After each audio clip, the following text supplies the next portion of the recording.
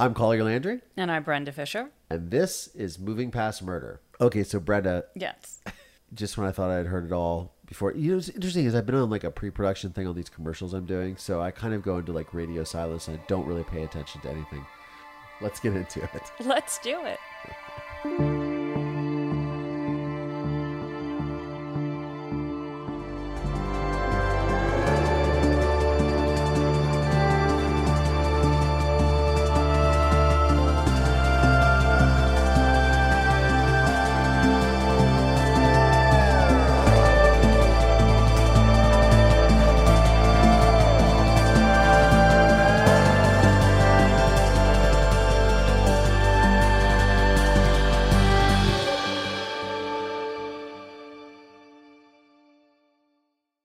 Okay, so Brenda. Yes.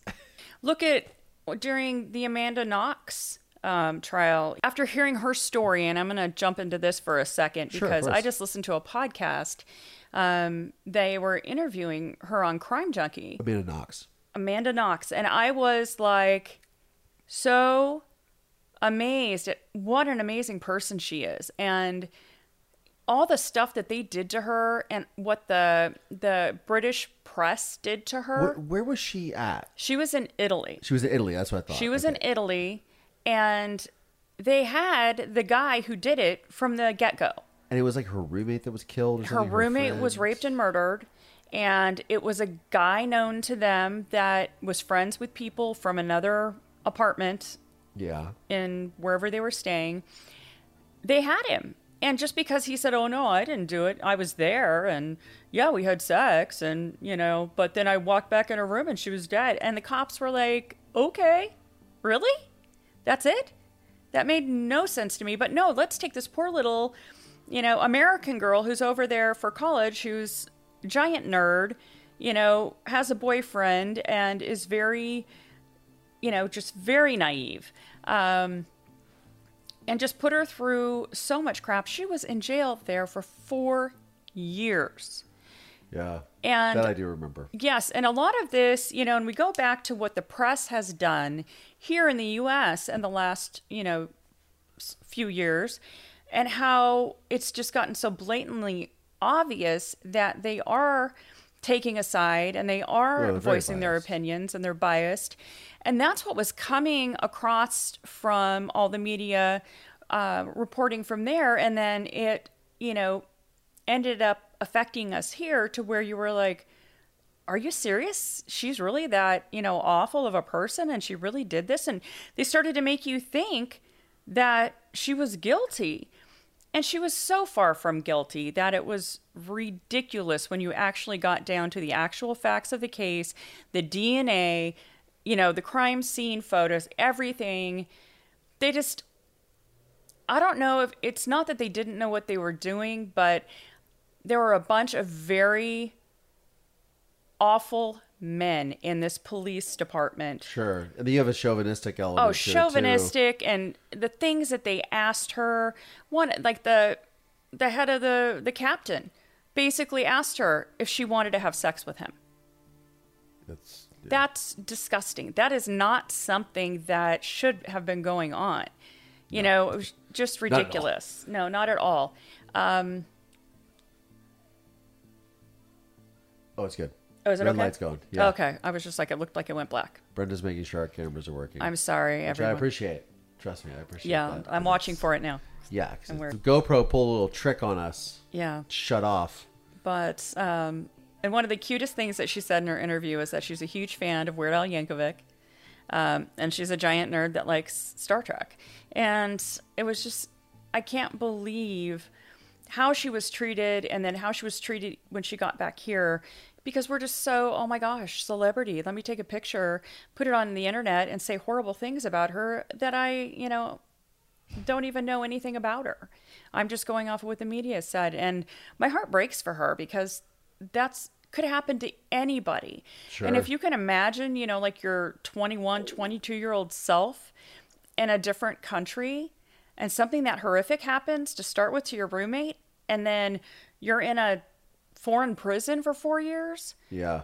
Oh my God. I can't imagine. I don't even know how I would like make it through that. So she is like super resilient. And, you know, with what you've gone through and what she's gone through, you guys should talk sometime, because I honestly think you would get along really well just from hearing her and, you know, what she had to say. So Amanda Knox, if you're out there, I think you and Collier should definitely have a conversation. Are you trying to play matchmaker too? Or are you like, Collier, you've done so poorly with the... Oh, she's married. I think she's married. I just want to make sure that we're trying to... Oh, she's married and has a kid and all this stuff. So how long has she been out of prison?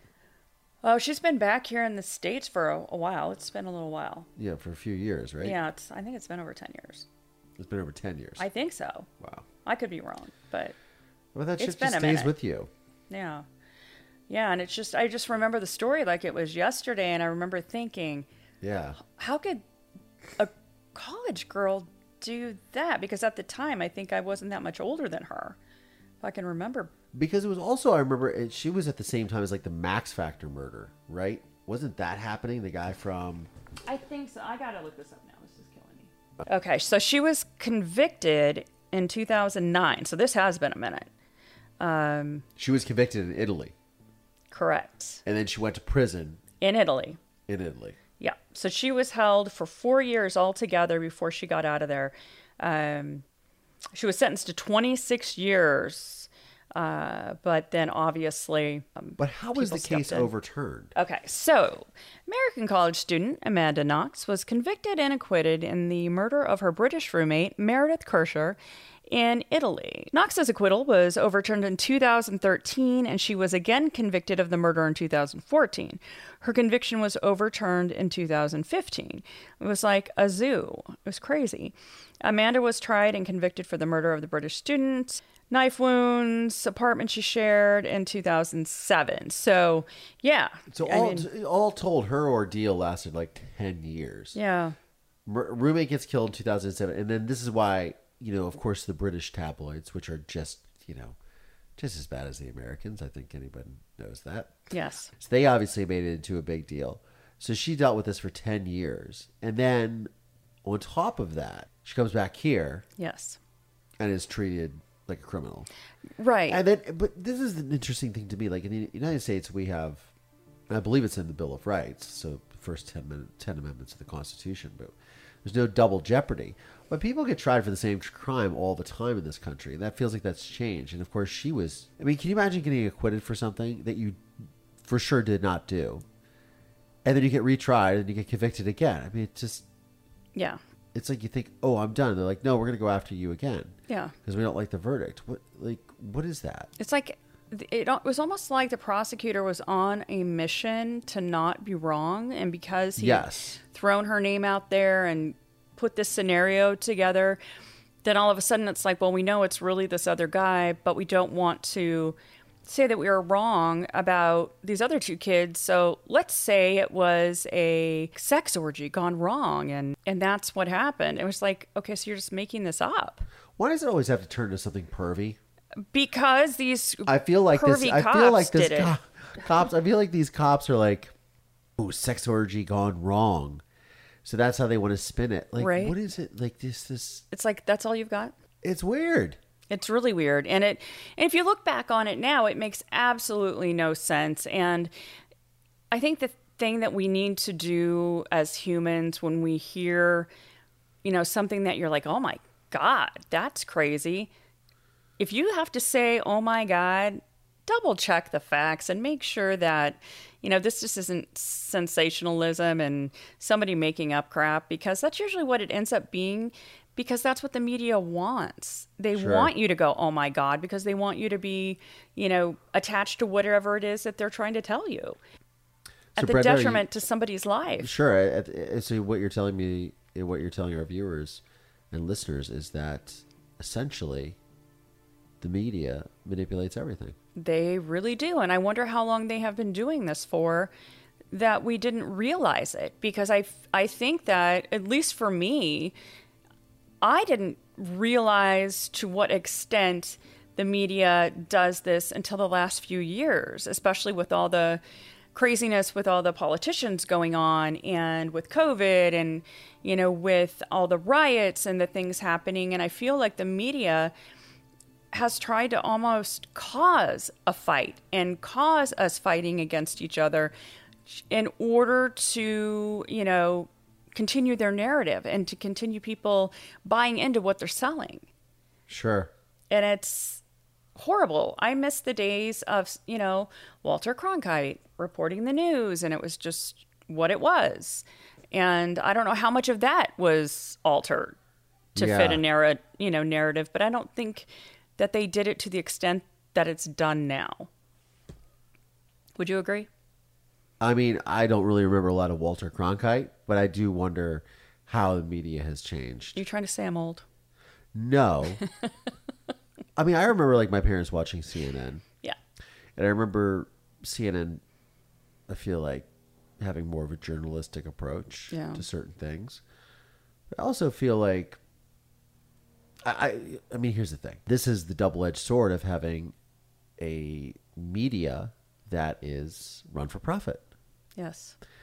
Because in other countries like Russia or China, you have a state-controlled media. Mm-hmm. And obviously like North Korea and countries like that, Iran, same thing. In these sort of totalitarian regimes, you have these, state-run media, which is also their own way of controlling and manipulating the truth and the narrative. But then again, here in the United States, you have the same issue, even though it's not state-controlled, but it's controlled by interests, by financial interests. Mm-hmm. And a lot of those financial interests are directly involved in either being participants in our governmental process, or they are vested in their own agendas and their own lobbying of our governmental bodies, right, for their own financial benefit and profit. Yep. And that's what it is. It's sad because you don't know what to believe, and then what happened to ethics and the truth. Sure, and then important. And then you throw into the sort of expound upon the current kerfuffle with social media. It is so polarizing with this vaccine, right? Right. And people, you talk to some people who are like, "Oh, yeah, I got the vaccine." And look, I'm vaccinated. I know you're vaccinated. Mm-hmm. We made that choice. Right. And it's, if we want to do anything in the state of California or in our industry, the entertainment industry, you pretty much have to be vaccinated or else you can't work. Right. Can't go things. And yes, I, as a libertarian, I don't like the government telling me what I need to do with my body or can't do. But at the same time, I decided that for me, look, it's for the greater good, whatever that is. Right. If you're looking for an answer that is specifically in the vein of the narrative that you want to subscribe to, you will get it. Right. If you want to think that the vaccine is a way for the government to control you and to control your body and poison you and make you sterile, you're going to find that information. If you think that the government is saving us and trying to protect people, you're going to find that information. If you think that big pharma is evil, you're going to find that information. And I think that we discussed this episode a couple weeks ago, is that this is the problem with social media that we are still trying to reconcile. Right. In our, our political, legislative, governmental bodies, we're trying to reconcile this, but we're also trying to reconcile it as individuals and as a society, because who controls the information? Right. When we first had these vaccines, I remember seeing something on Facebook, and the big thing was that the vaccine was putting the chip in you. And I don't mean to beat the vaccine drum, but this is just kind of what the current hotbed situation is. But I remember this woman who is like from whatever Midwestern state, and she was talking about how the vaccine is the way that the government's putting the chip in you because they're going to monitor you. You need to watch out. And she's like a mother of like 4 kids living in wherever, Minnesota. And she's like, the government is tracking your every move, and she's doing it on her cell phone, posting it to Facebook. I'm just like, really? Like, I'd be way more concerned about that than the government trying to figure out a way to put a chip out of a bottle from... Right? Like, how do you know... Or that magnetic thing people were trying to do, or whatever. I mean, the magnetic thing, I'm not. You didn't see that where they were like trying to hold a magnet over the injection site, and the magnet would stick? What? Yes, some people were doing that, and I'm like, I tried it. It didn't work. So I don't know. I missed that. Yeah. That's when they were saying, oh, yeah, we're chipped because this is like a The magnetic chip? Yeah, I think it was people were doing it on social media and they were like holding a magnet and they're like, look, it sticks. But they were like holding their arm up, look, it sticks, you know. That's crazy. Look, the can is floating. Yeah, right? Watch, the can is floating. The can is stuck. It's stuck to me. It's like, oh, I can't get it off. I mean, you could come up with anything, but it's like, I don't know. Nobody knows specifically, but it's like with any vaccine that you get, you don't know 100% really what's in it. Have you, researched the flu shot? And is the flu shot going to take care of every strain of the flu? No, it's not. It's pretty much the same thing that we're dealing with a COVID shot. I remember I got the flu shot in like 2002 or 2003, and I remember I got the flu like the next couple of days. I was sick after I got the flu shot. I wasn't sick after getting the COVID shot. Not that that's better or worse, so that's suggestive, but I do remember getting the flu shot going, well, and I don't think I got another flu shot for like 15 years or something. And I never got the flu either. But I got the flu after getting the flu shot. Yeah, and some people have reactions like that. My son did too, same thing. And I haven't had him do the flu shot since then, but we're not here to debate the efficacy of a vaccine. What we are here to talk about is that this is the way that media, and particularly social media, is manipulating these things. That's the bottom line. It's like, exactly. So the bottom line is I don't think you can trust anything anymore. You really can't. And you have to, we all form our opinions based on our experiences. Absolutely. So you have to make the decision for yourself and what you think is right for you. And, listening to everybody else and the fear mongers and that type of thing, I don't think that's, that's healthy either. But my favorite thing is, getting back to my favorite soap opera, the NBA, yeah, is that Kyrie Irving will not get the vaccine, and therefore he cannot play for the Brooklyn Nets, who were like the ultimately the favorites to win the NBA title this year over the Lakers. Now, I of course live in Los Angeles. I'm a LeBron James fan, so I'm rooting for the Lakers.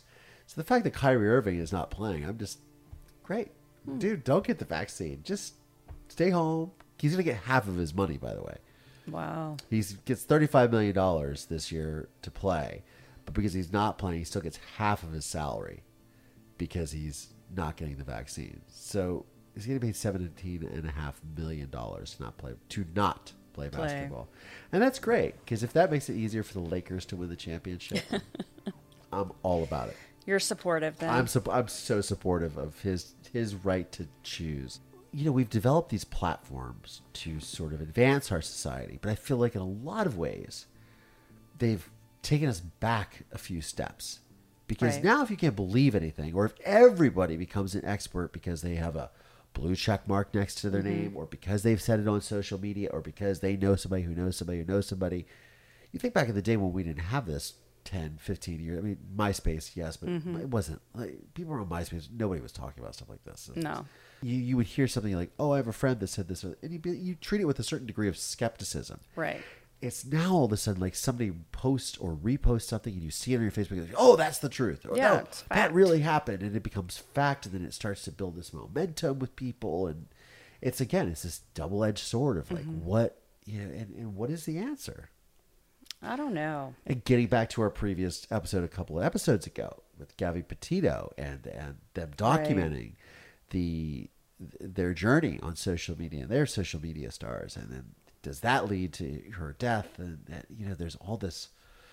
It's so interesting. We have to get a social media expert on this. We should, for sure, because it is so interesting to see, what people put out there as their, social life, and then what is actually real. Because I don't think half of what's out there is real. I don't think so either. I don't buy it. No. I mean, half my life's not real. And you're living it. I'm living it. I'm like, this isn't reality. What's going on here? This is crazy. What's happening? I know. Well, that was fun.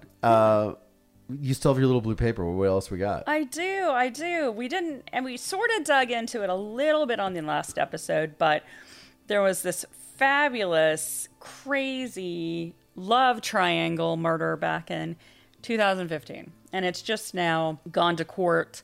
And you've got an ex-wife, the husband/ex-husband, and then the current wife.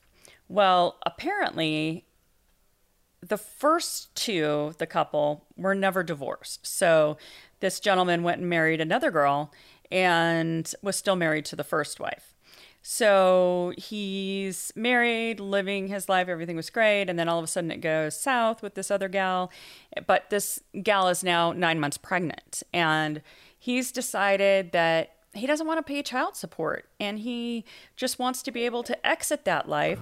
So he tries to convince the first wife, who's still really currently his wife, so he's currently kind of married to two women, that they can go back to the way they were and resume their relationship if she helps him kill this second wife and most of her family. And so she does it. And they end up killing... Wait, hold on. She goes along with it? She goes along with it to get this guy back because she thinks that she's going to just walk... What the fuck is wrong with people? Right? She thinks she's just going to walk into their life together like nothing happened and all that's going to go away. This all is these like murders. the love fraud guy. Yeah. Got these people duped.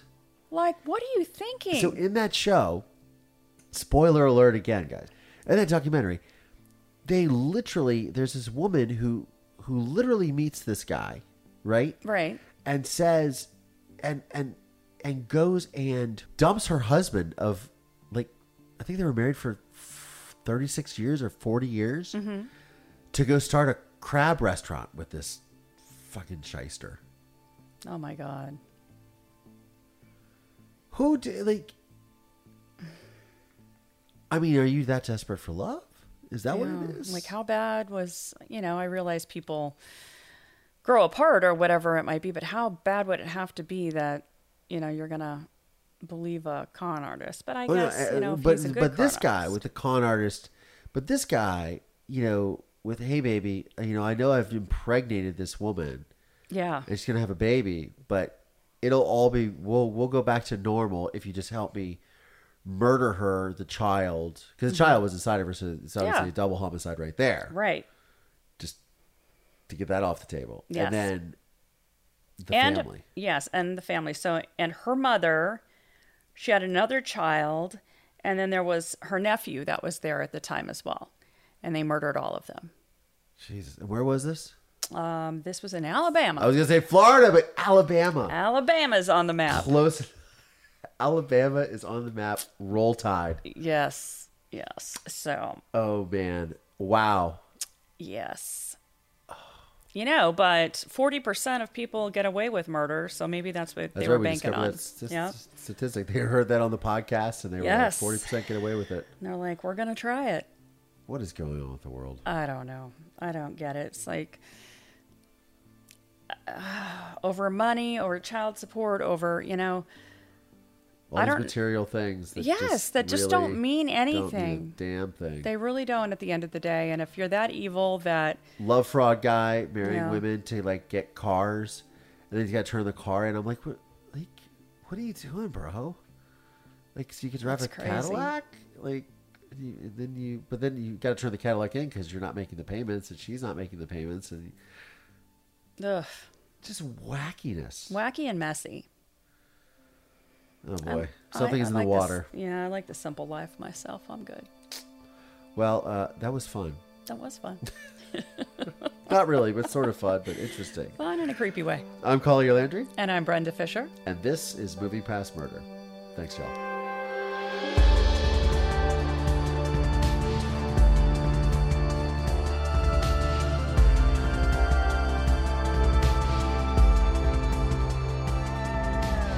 If you have a story you'd like to share with our podcast, please visit movingpastmurder.com for more information.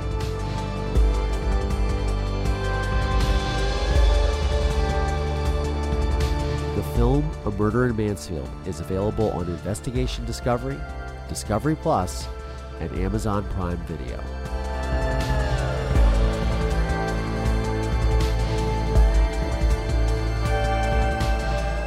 This podcast is produced by Don't Touch My Radio in association with RSA Entertainment.